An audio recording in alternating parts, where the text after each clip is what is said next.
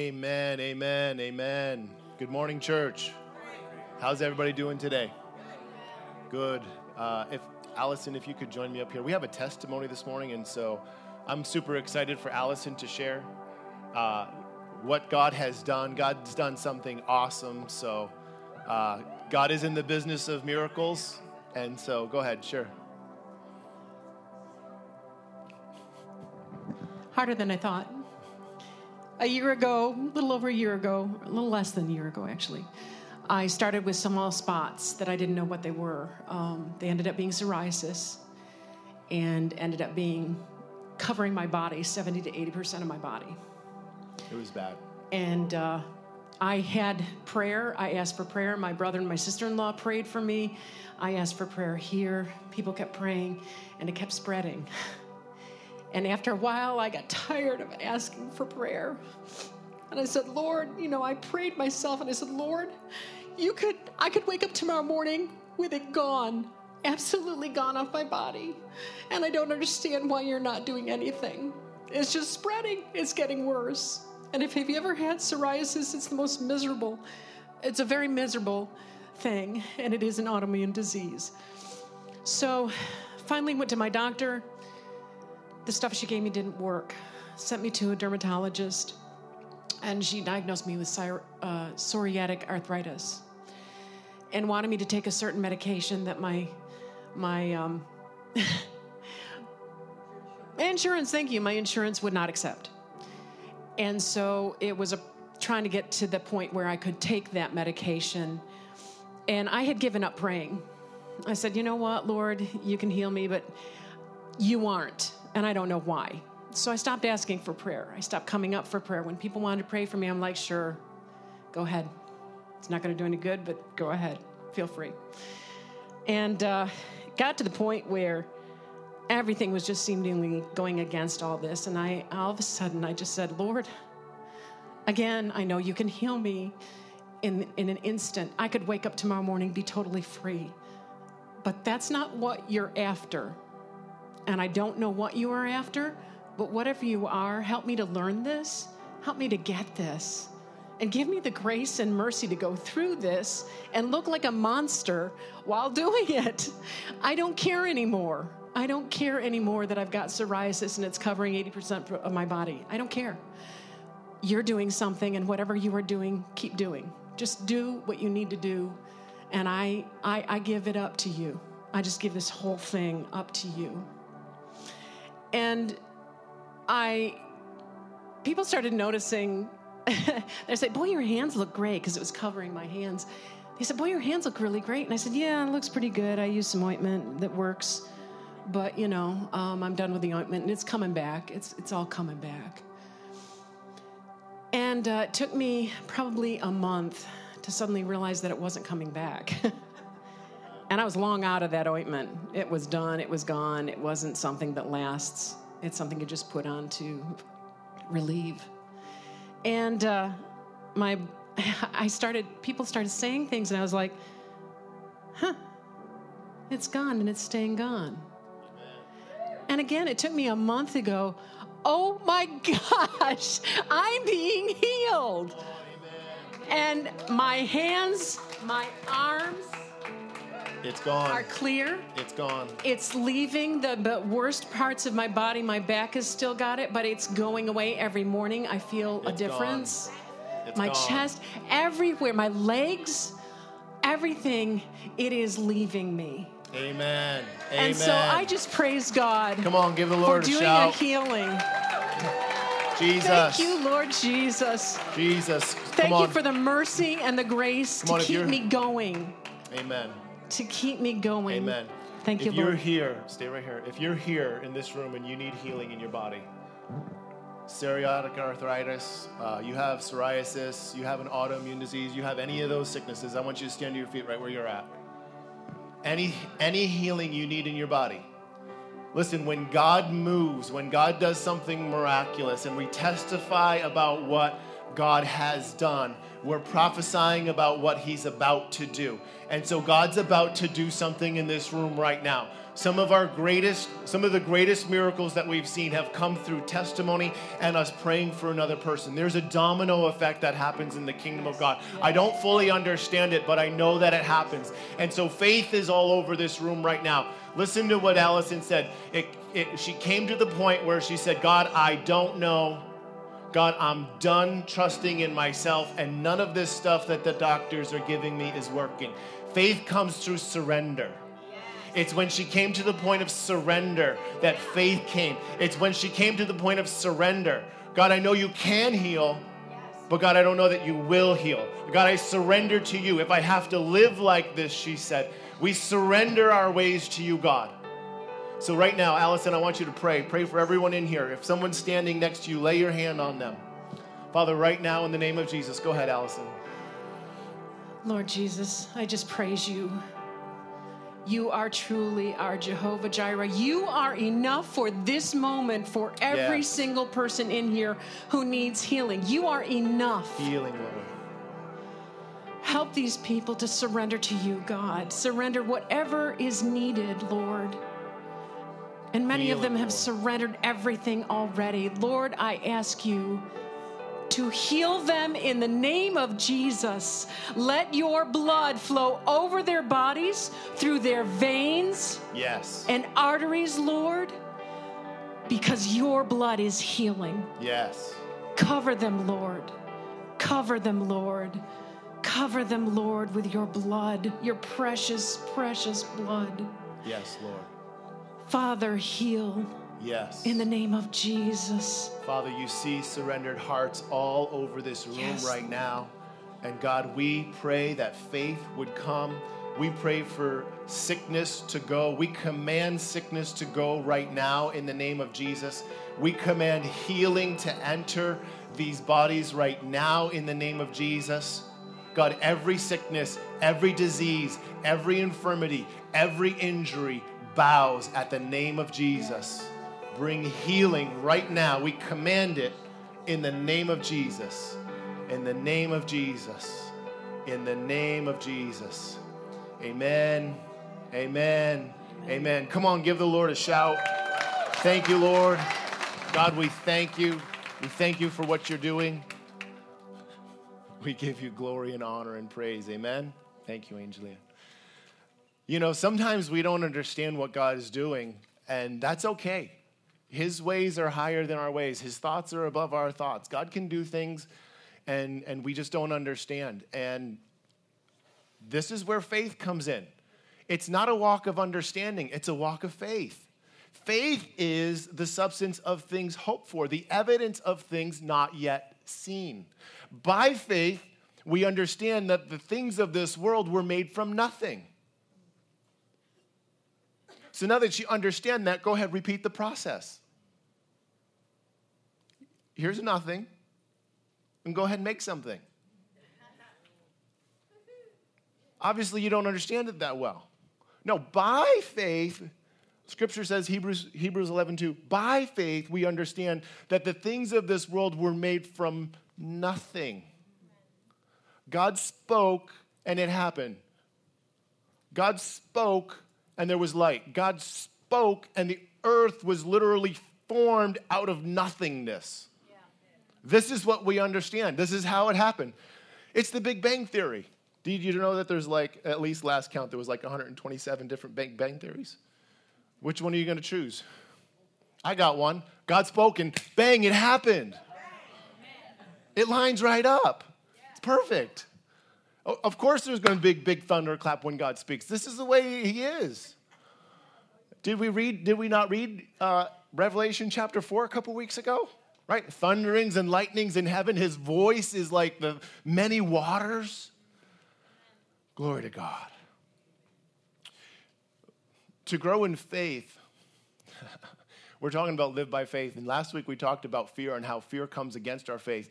This week we're going to talk about trusting God. But before we go there, we're talking about faith. In order to grow in faith, we have to grow in mystery. if we simply understand something, when we fully understand something, we no longer have to have faith for it. I don't have to have faith to have an iPhone. I actually have one. I don't have to have faith. Maybe I have to have faith to keep it. Maybe I have to have faith not to drop it, right? Some of you need more faith than others in that department. But I don't have to have faith to have one. I already have it. We need faith for those things that we haven't yet seen. Faith is a substance. Faith is the substance of things hoped for. There's substance to faith. Faith is a substance that engages in the spiritual realm. Faith is right here. Faith is right in your heart. Right? We make the mistake too often. Man, this is good stuff and you guys aren't getting it. We make the mistake too often of putting faith right here in our mind. Faith is not in our mind. Faith, we walk by faith and not by sight. Faith isn't here. Faith isn't here. Faith isn't here. Faith is right here.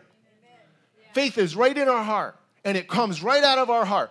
Romans 10 says, with the heart one believes unto salvation.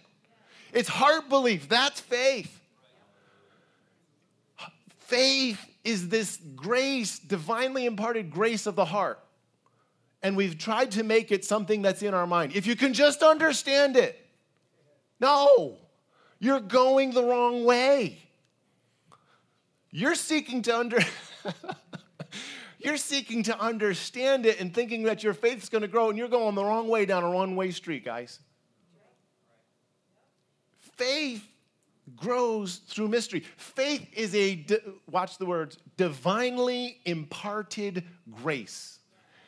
Divine, God, imparted, given grace, power. It's a God-given power. Faith is a God-given power. It's powerful, guys. It's powerful. Faith accomplishes things. Faith. Jesus said, if you have faith, you can say to this mountain, be cast into the sea, and it would obey you. Faith does things. Faith does things.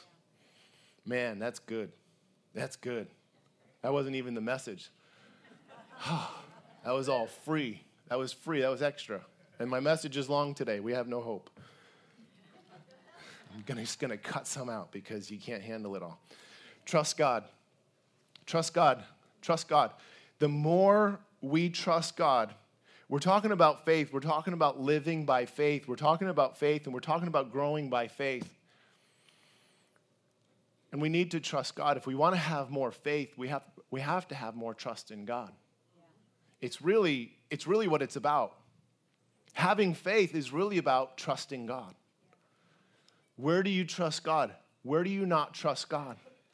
What areas of your life do you need to trust God in more? What do you have trust in God for? What do you not allow God to touch in your life?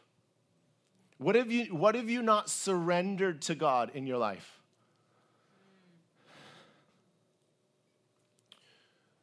When I first got saved 30 years ago, was it 30 years? What year is it? 30 years. It's 22. It was 30 years this year. 30 years this past May. Wow. 30 years, 3 decades. 3 decades ago. A score and a decade ago. A score is 20 years.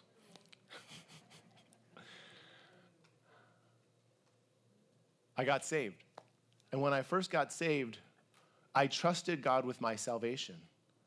I trusted God to forgive me of my sins. I trusted God to be able to bring me to heaven when I pass away. That's what I trusted God with, and that's what I trusted God for. But there was still all of this other stuff that I didn't trust God with. I trusted Him with this much of my life. But I still had all of this that I was hanging on to. I still had all of this that I was going to do by myself. I still had all of this that I said, no, God, you don't know enough about me about that. Little did I know. What did I know? I knew nothing. And then what happened was I thought I had control over this. See this big portion down here at the bottom? I thought I had control over this portion of my life. And what happened was it was a train wreck. So then I said, God, I've got to give you more. And so I give God more. And I still held on to this little portion down here. And then I said, no, I got to give you more, God, because I'm another train wreck. I got to give you more, God. And then I mess up again, and I got to give you more, God. And I got to give you more, God. Where are we at? Where are we in the process? How much have you surrendered? How much is still hanging out there? How much of it is still on you? How much of it is still on you? How much of it is still, no, I got this, God? Yeah. Really? How's that working out for you? All right. We need to trust God. We need to trust God. It is mandatory. It is of the utmost importance. Without trust in God, we can't grow in faith. We sang the song, and I stopped you guys, and I wanted to bring your attention to it. We sing the song, God is good. You are good. How good do we believe God is? How good do we believe God is? God's good, but if God was really good, then this wouldn't happen. You're bringing an indictment against God. God's good, but if God was good, then why did this happen? God's good, but if God is good, be careful the questions that you ask. I ask questions all the time. But we have to be careful, and we have to guard our heart. We have to guard our heart because out of it flow the issues of life. And if we begin to incriminate and bring accusation against God, we hurt our own faith. We hurt ourselves. It's not God. God's not going to get hurt because we think something wrong about him. People have been thinking things wrong about God for ages. For thousands of years, people have thought wrong about God. People have misunderstood God. And our job, my job in life, is to seek out who God is and what he's like. And then God's given me individually the specific mandate to help to tell everyone else what he's like too. I'm here to tell you today that God is good. And he's not just a little good. He's not just, the Hebrew word for good is tov, T-O-V, tov. He's not just tov, he's boka tov. He's very good. It's very good. He's so good, there's nothing in him that's not good. There's nothing in him that's not good. He is only good. He is goodness personified. He is the perfection of goodness. And I would venture to guess that we cannot wrap our minds around what the perfection of goodness actually looks like.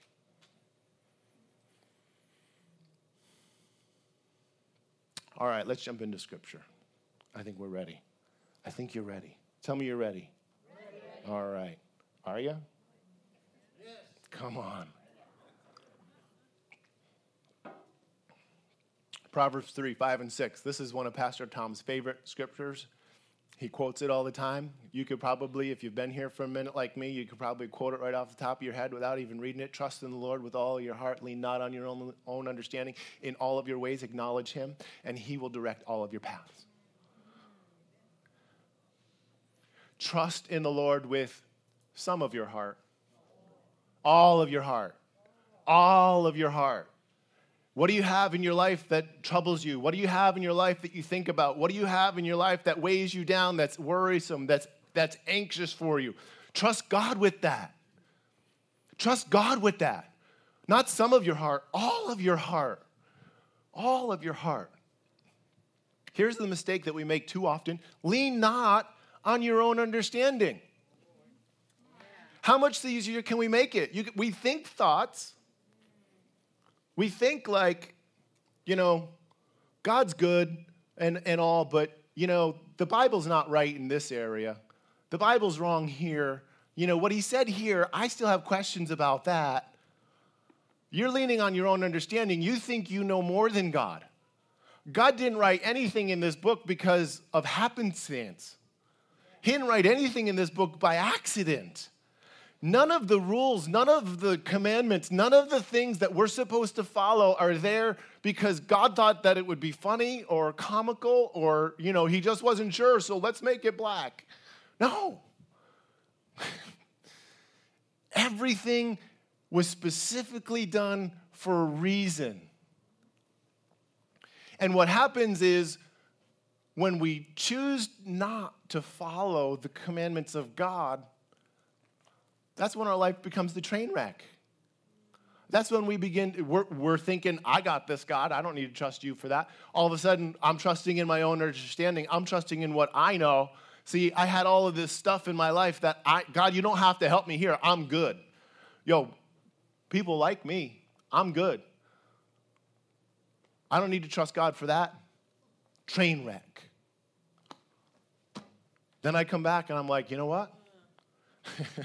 Because I come back, I stay engaged in the process, and that's one of the secrets, guys. We need to stay engaged in the process. I come back and I say, you know what, God? You were right. You know what, God? Your word was right. Go figure. People ask me questions all the time. I used to get this when I worked at the nursery too. People ask me questions all the time, and then when I give them the answer, they're like, you're right. Well, I wouldn't have told you what the answer was if I didn't know what it was.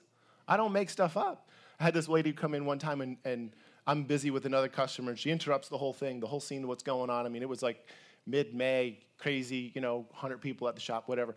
And she interrupts everything that's going on. I'm actually in the middle of helping two people at once, and this third person comes in, and she says, when is the proper time to transplant my seedlings? And I'm, without even thinking, I'm helping this person, and I'm in the middle of helping that person. Everything's going on, and I respond, and I said, when the first true leaves appear. So she's like, what's a true leaf? I responded with out of the book, out of the textbook, because we read it in college. I went to school for nursery management. I understood, right? I understood when the first true leaves. What's the first true leaves? It's the first leaves that look like what the plant's actually supposed to look like.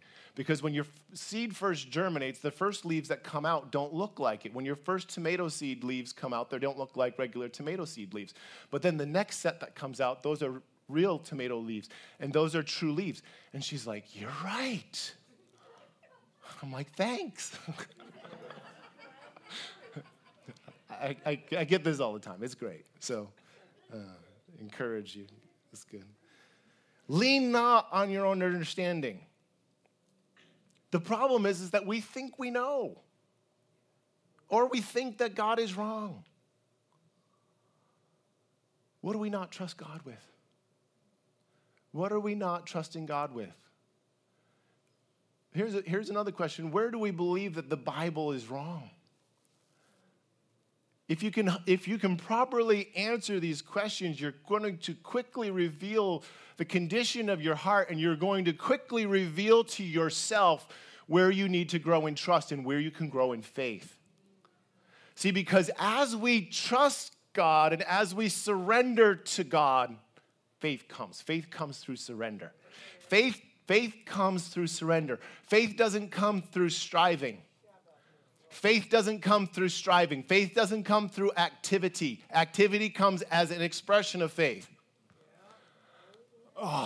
Without faith, without works, faith is dead. Faith without works is dead.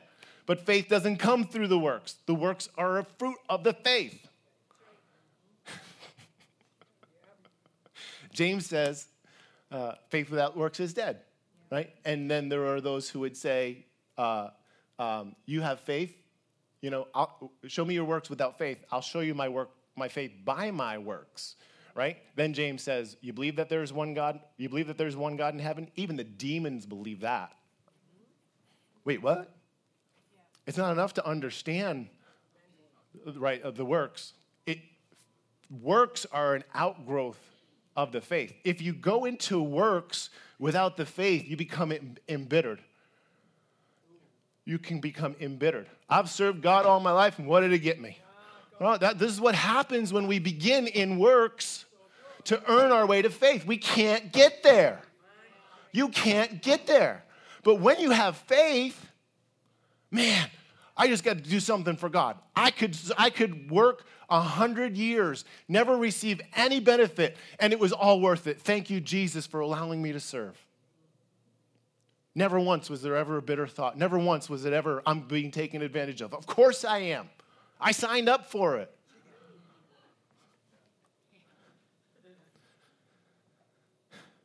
Lean not on your own understanding. Too often, we're trying to figure everything out.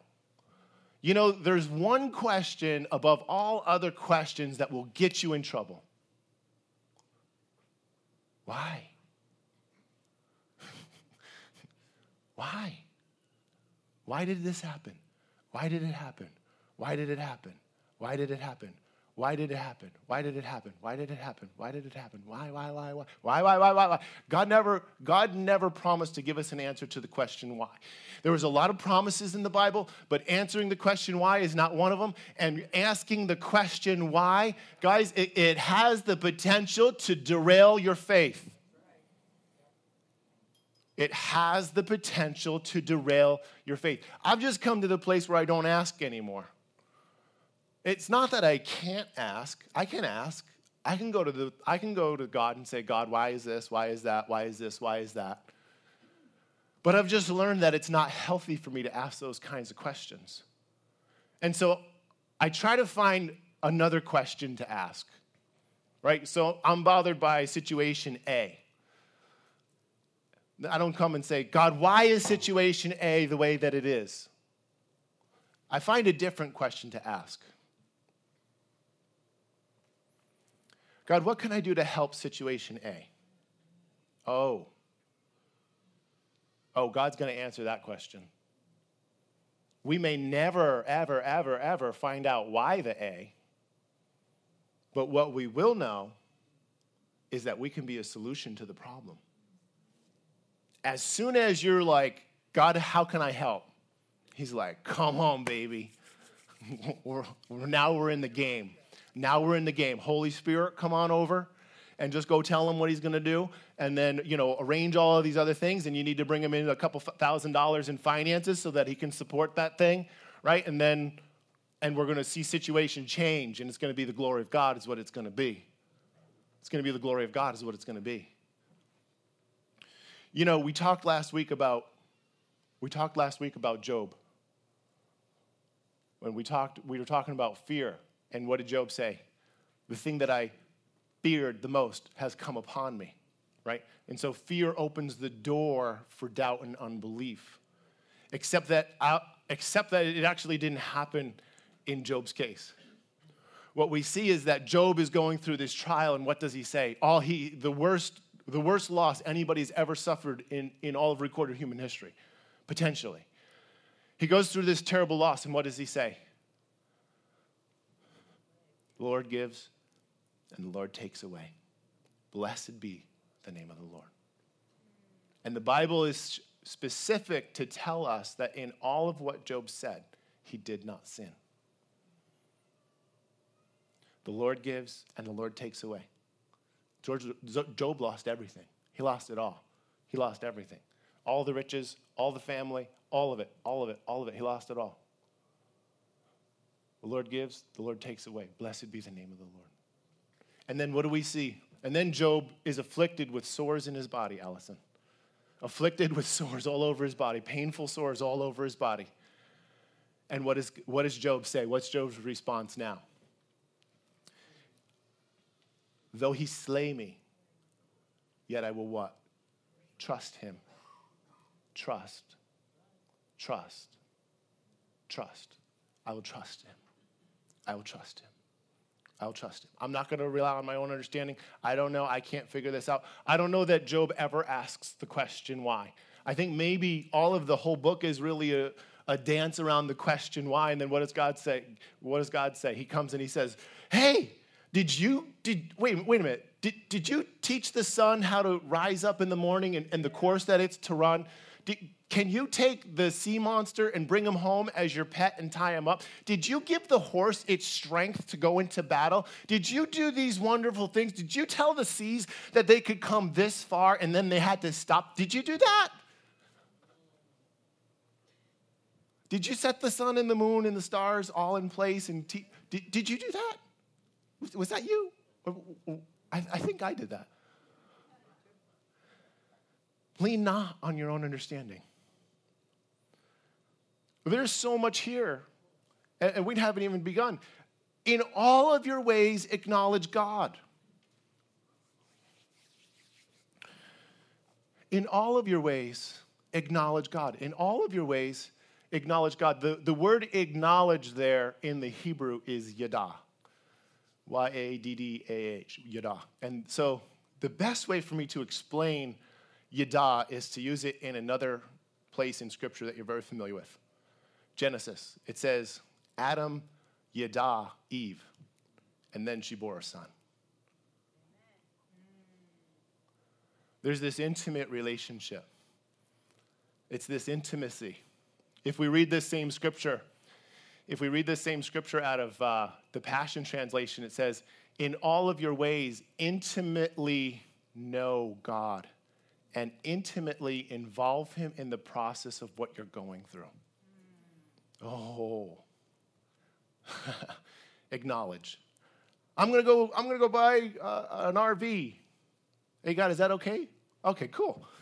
He didn't say no. I'm doing it. No, intimately. I'm not saying buying an RV is wrong. I'm just saying like the process that we go through. You know, I bought a vehicle one time and I came home with it and my wife was very unhappy. It was this great big S1700 series international school bus. I'm not kidding. I bought a school bus. Pulled up front and she's like, how many kids do you think we're having? No. It wasn't the full-length bus, guys. It would take a regular full-size school bus, cut it in half. It was a half bus. It was a short bus. I bought the short bus. Some of you get the reference there, and that's beautiful. I made a decision. I didn't discuss it with my wife, and I will forever regret the decision.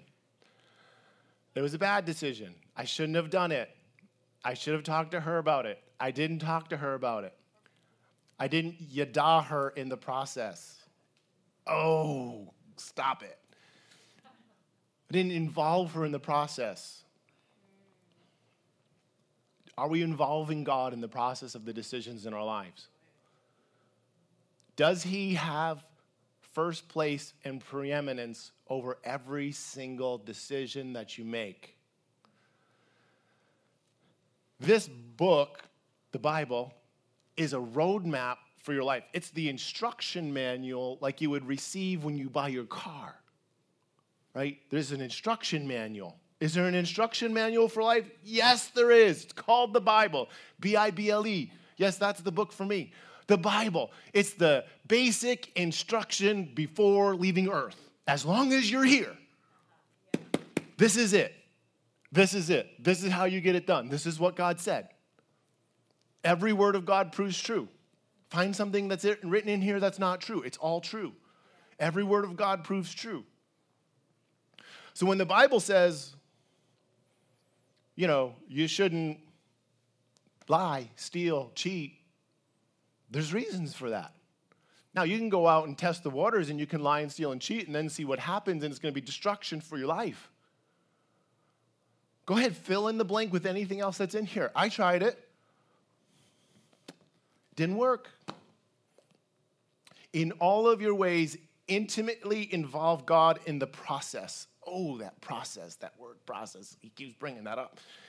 And he shall direct your paths. God will direct your paths. He'll teach you where to go. He'll show you where to go. Process is a beautiful thing. Thank God for process. Because if it wasn't for the process, then he would demand everything all at once. And there's no way that we could live up to that standard. But because God is a God of process, it can happen over years, and it can happen over days, and it can happen over 3 decades. Praise the Lord. And I'm still in the process. And what we have to do is we have to stay engaged in the process. That's one of your things here. Stay engaged in the process. We have to stay engaged on the process, and it's on our side. We're the ones who would disconnect. God will never disconnect. He may make you wait for a while, but he'll never disconnect the process. He'll never disconnect from the process. We're the ones that disconnect. But as long as we stay engaged, as long as we stay committed to God and committed to what he's doing, he will work it out. He will bring it, what does Romans 8:28 say? For our good. He'll turn everything around for good. How does it work? I don't know how it works. How does he do that? I don't know how he does that. He's God. He can do it. The Bible says there is the oil of joy for mourning, that God comforts those who mourn. Mourning is a process. Mourning doesn't happen once. Anybody who's lost anybody can tell me that. You're like, amen, pastor. There we go. You're like, amen, pastor. Anybody who's lost anybody knows. You can tell me. Mourning is a process. It's not just one time. You come back, you go over and over and over, and I continually pour out my mourning on God, and he continues to be faithful and gives me joy. I give him my mourning, and he gives me comfort. I give him my mourning, and he gives me joy. How many times do you have to lay down your mourning? As many times as it takes in order for God to finish the process. And I may never stop. Depending on how intimately I knew the person whom I lost, I may never stop pouring out my mourning. It may be a day-by-day process where I continue to pour it out, but he's faithful every time I pour it out to give me joy, to give me comfort. If we disengage in the process, this is where we get off into unbelief. Mourning is part of life. Death is part of life. There's a 1 in 1 chance that we're all going to die. It's a very high probability. It's almost certain. As a matter of fact, it is certain. There's only 2 people in all of recorded history of the Bible that didn't die. This is fantastic. Sidebar. I can't help myself. I was reading, studying, listening, and it occurred to me that Elisha has this showdown on Mount Carmel. I know this is a sidebar. This is totally off topic, but just go with me here. Elijah has this showdown on Mount Carmel. Wonderful, awesome day in the presence of God. God moves, right? They put to death all of the prophets of Baal. Elijah's living large. Tells Ahab, hey, it's going to rain. Go down before the rain stops you. And then Elijah puts his cloak up and he outruns the horse. Come on. Elijah's having a day. And then he gets to Jezreel, and Jezebel looks at him, and Satan prophesied, because Jezebel's a demonic figure in the Bible, and the demon prophesied and said, so be it for you, so be it to you, so be it for me, if it not by this time tomorrow that you're not like one of them. So Jezebel prophesies and says, 24 hours, Elisha, you're dead. You're going to die. You know what struck me? You know what I figured out? Elijah didn't die in 24 hours. He didn't die in 24 days. He didn't die in 24 weeks. He didn't die in 24 months. He didn't die in 24 years. He didn't die in 240 years. He didn't die in 2,400 years. Elijah has still not died. He never died. Satan came and said, hey, you're going to die by tomorrow, 24 hours. He's still not dead. God took him to heaven, I think, just to make Satan look like a fool. You're an idiot. You said he's going to die in 24 hours. He's not even going to die. What kind of fool? Fool. What lies are we believing? What lies are we believing? Don't let the enemy prophesy to you. Don't let the enemy prophesy to you. Don't let the negative thoughts prophesy to you. Speak to those things. I rebuke you in the name of Jesus. Come on. Come on. Did Jesus win the victory? Oh, come on. Then start acting like it. Start living like it. Start speaking. You don't have to speak out loud. So when your coworker says, oh, you'll never get the job, don't be like, I rebuke you in the name of Jesus. You can just do that underneath your breath. I rebuke you in the name of Jesus. Were you saying something? Yes, I was. I was praying. I was praying. The effective, fervent prayer of a righteous man or woman availeth much. Come on. We never stop praying. We never stop, never stop, never stop. Listen, you'll always find me doing one of three things. I'm either going to be worshiping, praising, giving thanks, or learning more about God. That was 4 things. Always.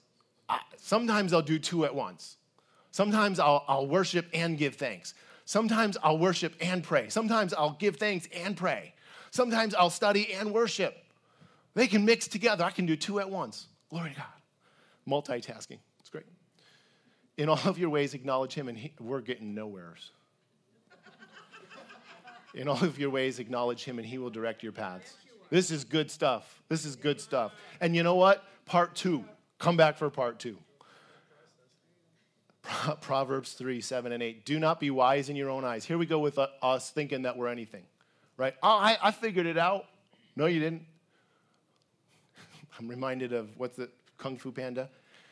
Did Oogway show you? No, I figured it out. No, you didn't. Oogway did show you. God did show you. Don't be wise in your own eyes. Thank God for the wisdom that is from above.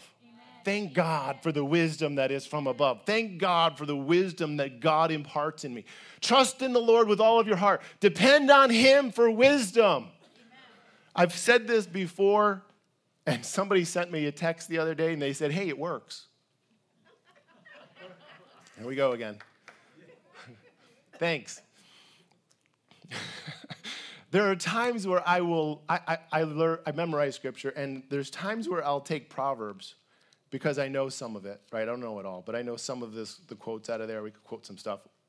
Trust in the Lord with all your heart, lean not. But there's some of the stuff that doesn't reveal God so quickly. And so those things, when I'm sitting with some people, certain people, I will just say the word of God without saying, well, Scripture says, well, the Bible says. I'll just say, well, the love of money is the root of all evil. That's actually out of Timothy, but I'll say that, or I'll say something along those lines. And the person that I'm talking with will be like, wow, you're right. That's amazing. That's so smart. That's so wise. I know. So I shared that before. I'm sharing it with you again, because this is something that I do, right? Wise in my own. No, I'm taking God's wisdom, and I'm just throwing it out there. And they're like, this is amazing. So somebody texted me the other day, and they're like, hey, that works. Yeah, it does. I know. That's why I told you to do it. Fear the Lord and depart from evil. All right, so we talked about fear last week, and we talked about how there's the cowardice, losing faith fear, and then there's also the reverential awe. This is by context, which one? Reverential awe. That's right. You can read, a lot of times you don't have to know the Hebrew, you don't have to know the Greek, you can just read the context and know. This is the reverential awe. Have reverential awe for God. And depart from evil. In Exodus chapter 20, when the Israelites come out of Egypt and they come to Mount Sinai, and then God says, all right, Moses, gather the people of Israel, bring them out to the mountain, and I'm going to descend on the mountain in fire, and it's going to be glorious. Get them out there, and they're going to do this, and it's going to be good. And so he goes through all of this. He gets the people there. He gathers them to the mountain. God descends on the mountain. There's lightnings and there's thunderings. Are we sounding like Revelation chapter 4? And there's fire, and the mountain is burning because God is there, and the smoke is billowing, and it's consuming. And the Israelites are like, ah! They're cowardice, and they run away. And Moses says, no, don't do that. God did all of this so that you might have reverential awe for him, that you might not sin.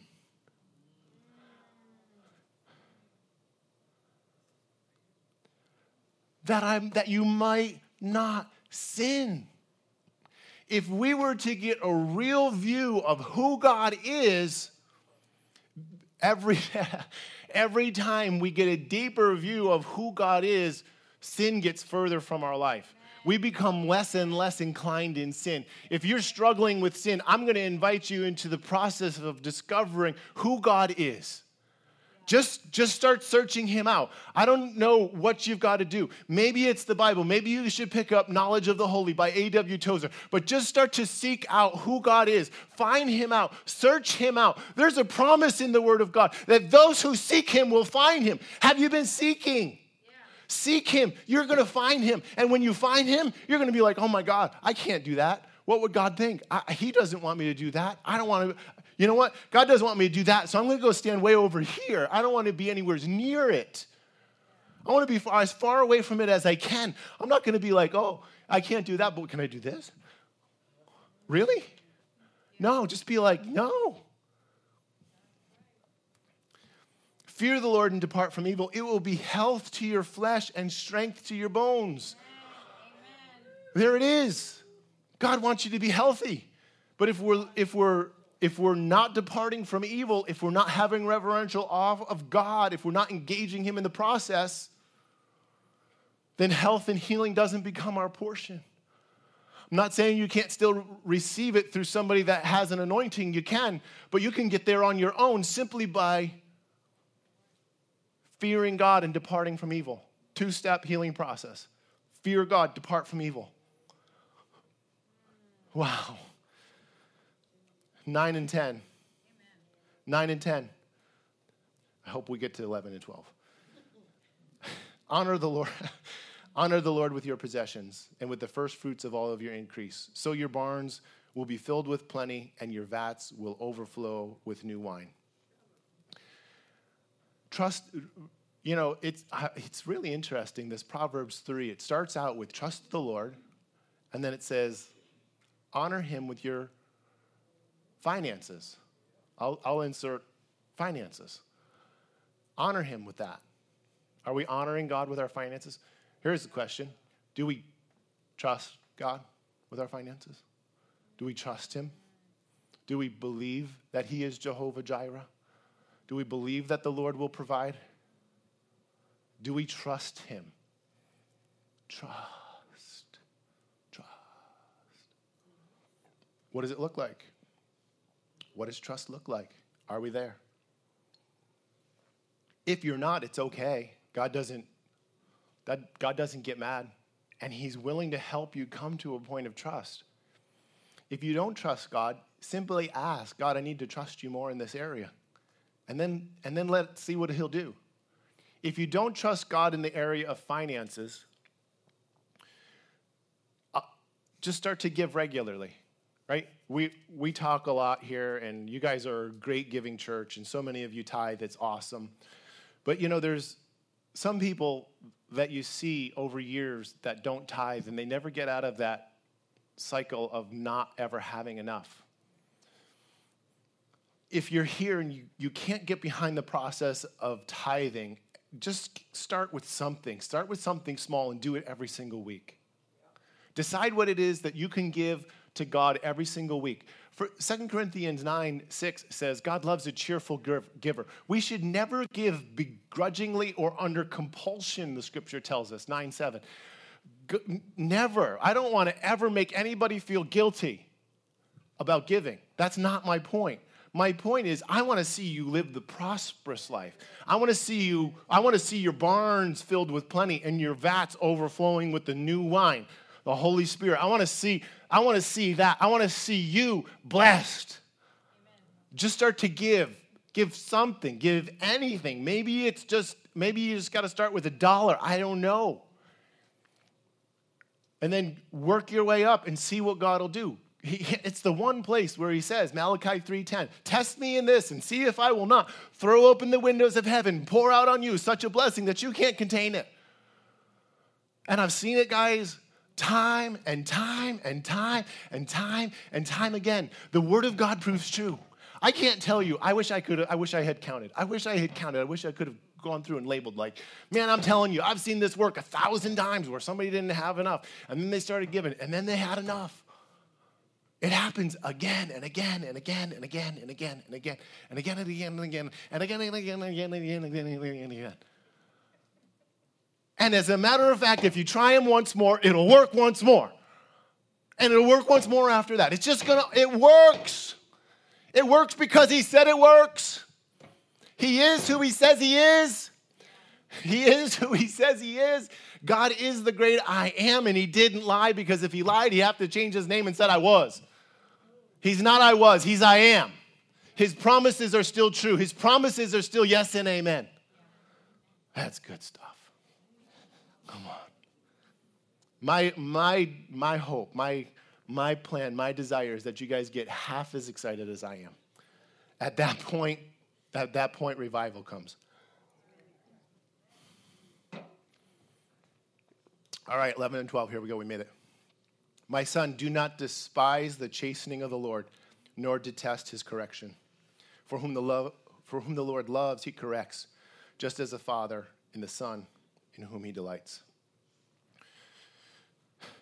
You know, oftentimes we make this mistake of thinking that testing, trials, tribulation, chastening of the Lord, if you will, when we encounter some kind of hardship, we think like, oh, God must not love me. Nothing could be further from the truth. Nothing could be further from the truth. He does it because he loves you. You're going through this trial, because Jesus said, in this life you will face trials, you will face tribulation. That's just part of living. Part of living is having trials. So when you come into trials, what does the Bible tell us? Don't be surprised. How could this happen? Because you're alive. You want to have trials? Be dead. You're dead, you're in heaven, no more trials, no more tribulation. While you're here, I could stamp the guarantee you're going to have another trial. You're going to have another test, whether you study it or not. Study. You're going to have another test. You're going to have another trial. You're going to have another situation. We got a situation. Do not despise the chastening of the Lord. Stay engaged in the process. Guys, we have to stay engaged in the process. And what is the process? The process is finding out who God is through the midst of it all. I spoke before about mourning. In a poll of some of the most famous atheists throughout history, most of them, if not all of them, became an atheist after they prayed for someone who they loved to get healed, and then they weren't. And so then what happened was they were believers, and they began to pray for healing. But because they didn't position themselves, as Jesus said to John the Baptist's disciples when he comes, blessed is he who is not offended in me. Because they didn't position themselves to not be offended no matter the answer, when the answer that they wanted didn't come, they were offended and they disengaged from the process, and now I hate God. God can't be real. Most atheists, not all of them, there was some point in their life where they were offended at God, and they've disengaged from the process, and now they hate God. What's the first step? The first step is disengaging from the process. See, because God is a God of comfort. God is a God who comforts those who mourn. He gives joy for the oil of mourning. So the mourning process, it's supposed to bring us back to God. It's supposed to bring us back to the Holy Spirit. But when we disengage from the process, it pushes us away, and now we hate him. And now I'm just using mourning as an example, but you could throw anything you want on the pile. You could throw anything you want on the fire. God, I prayed that you would give me the girlfriend, and you didn't. God, I prayed that you would do whatever, and you didn't. God, I prayed that you would save the marriage, and you didn't. God, I prayed that you would bring so-and-so to the Lord, and you didn't. God, I prayed for X, Y, and Z, and it didn't happen. I didn't see it. But we need to stay engaged in the process. Why? Because Romans 8:28, all things work together for good for those who love God and called according to his purposes. How does it work? I don't know how it works. How can that make any sense? I don't know.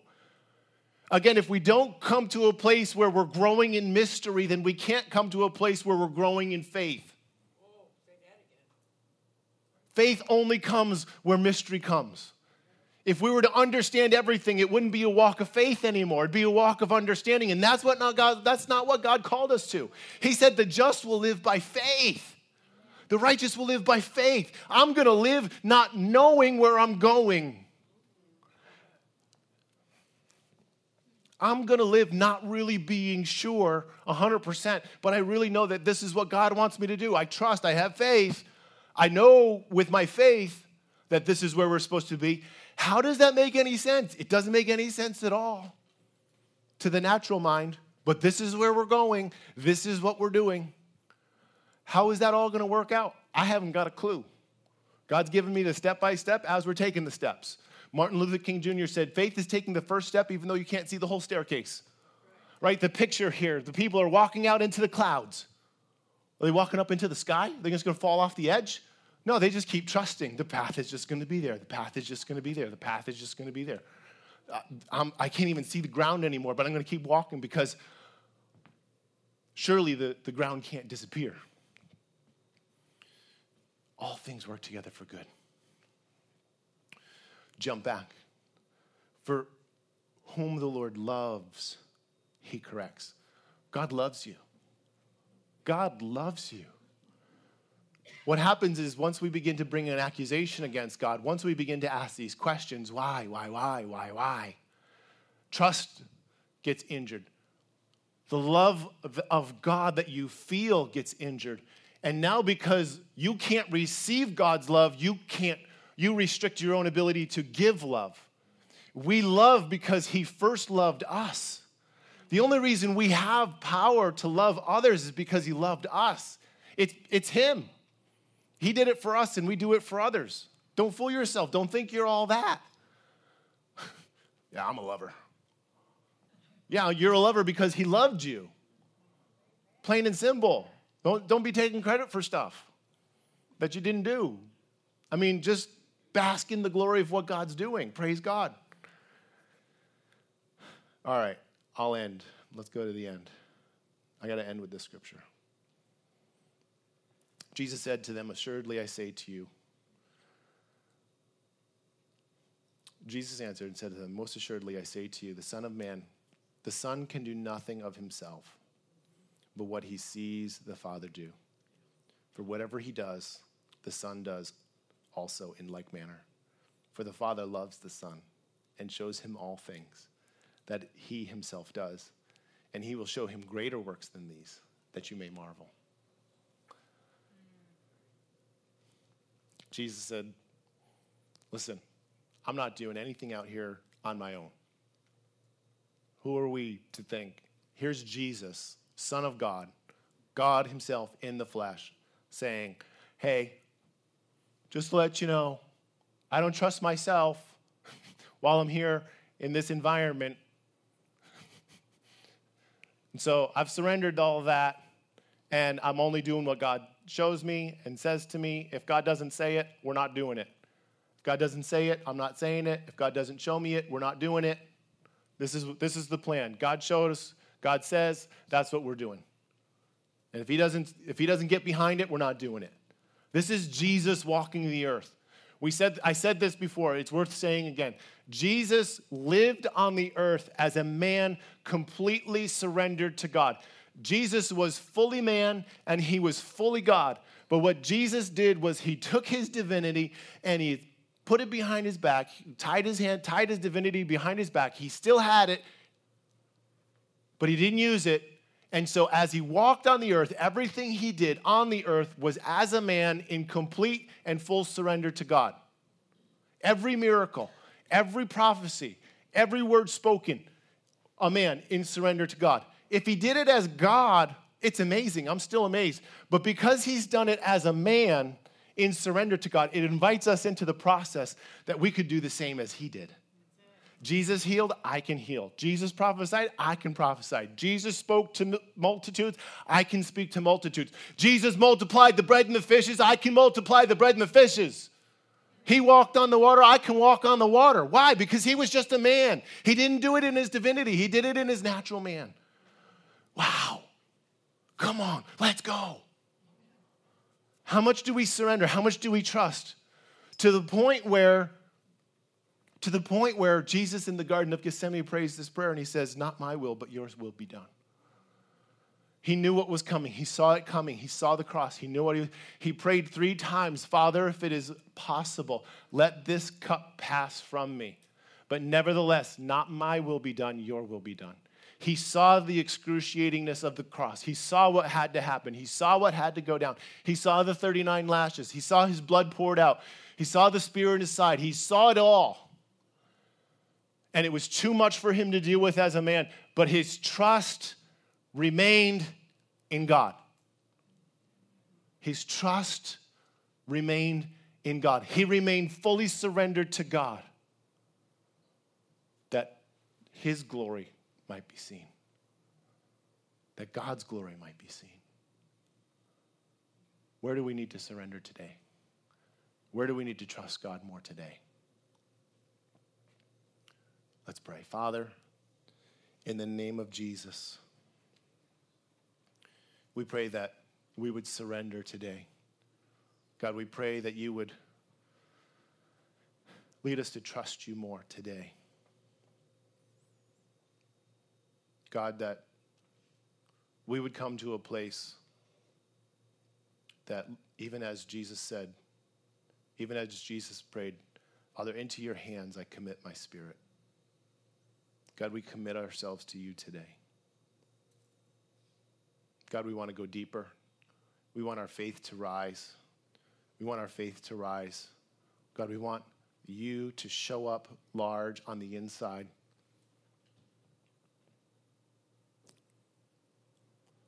God, we pray right now in the name of Jesus.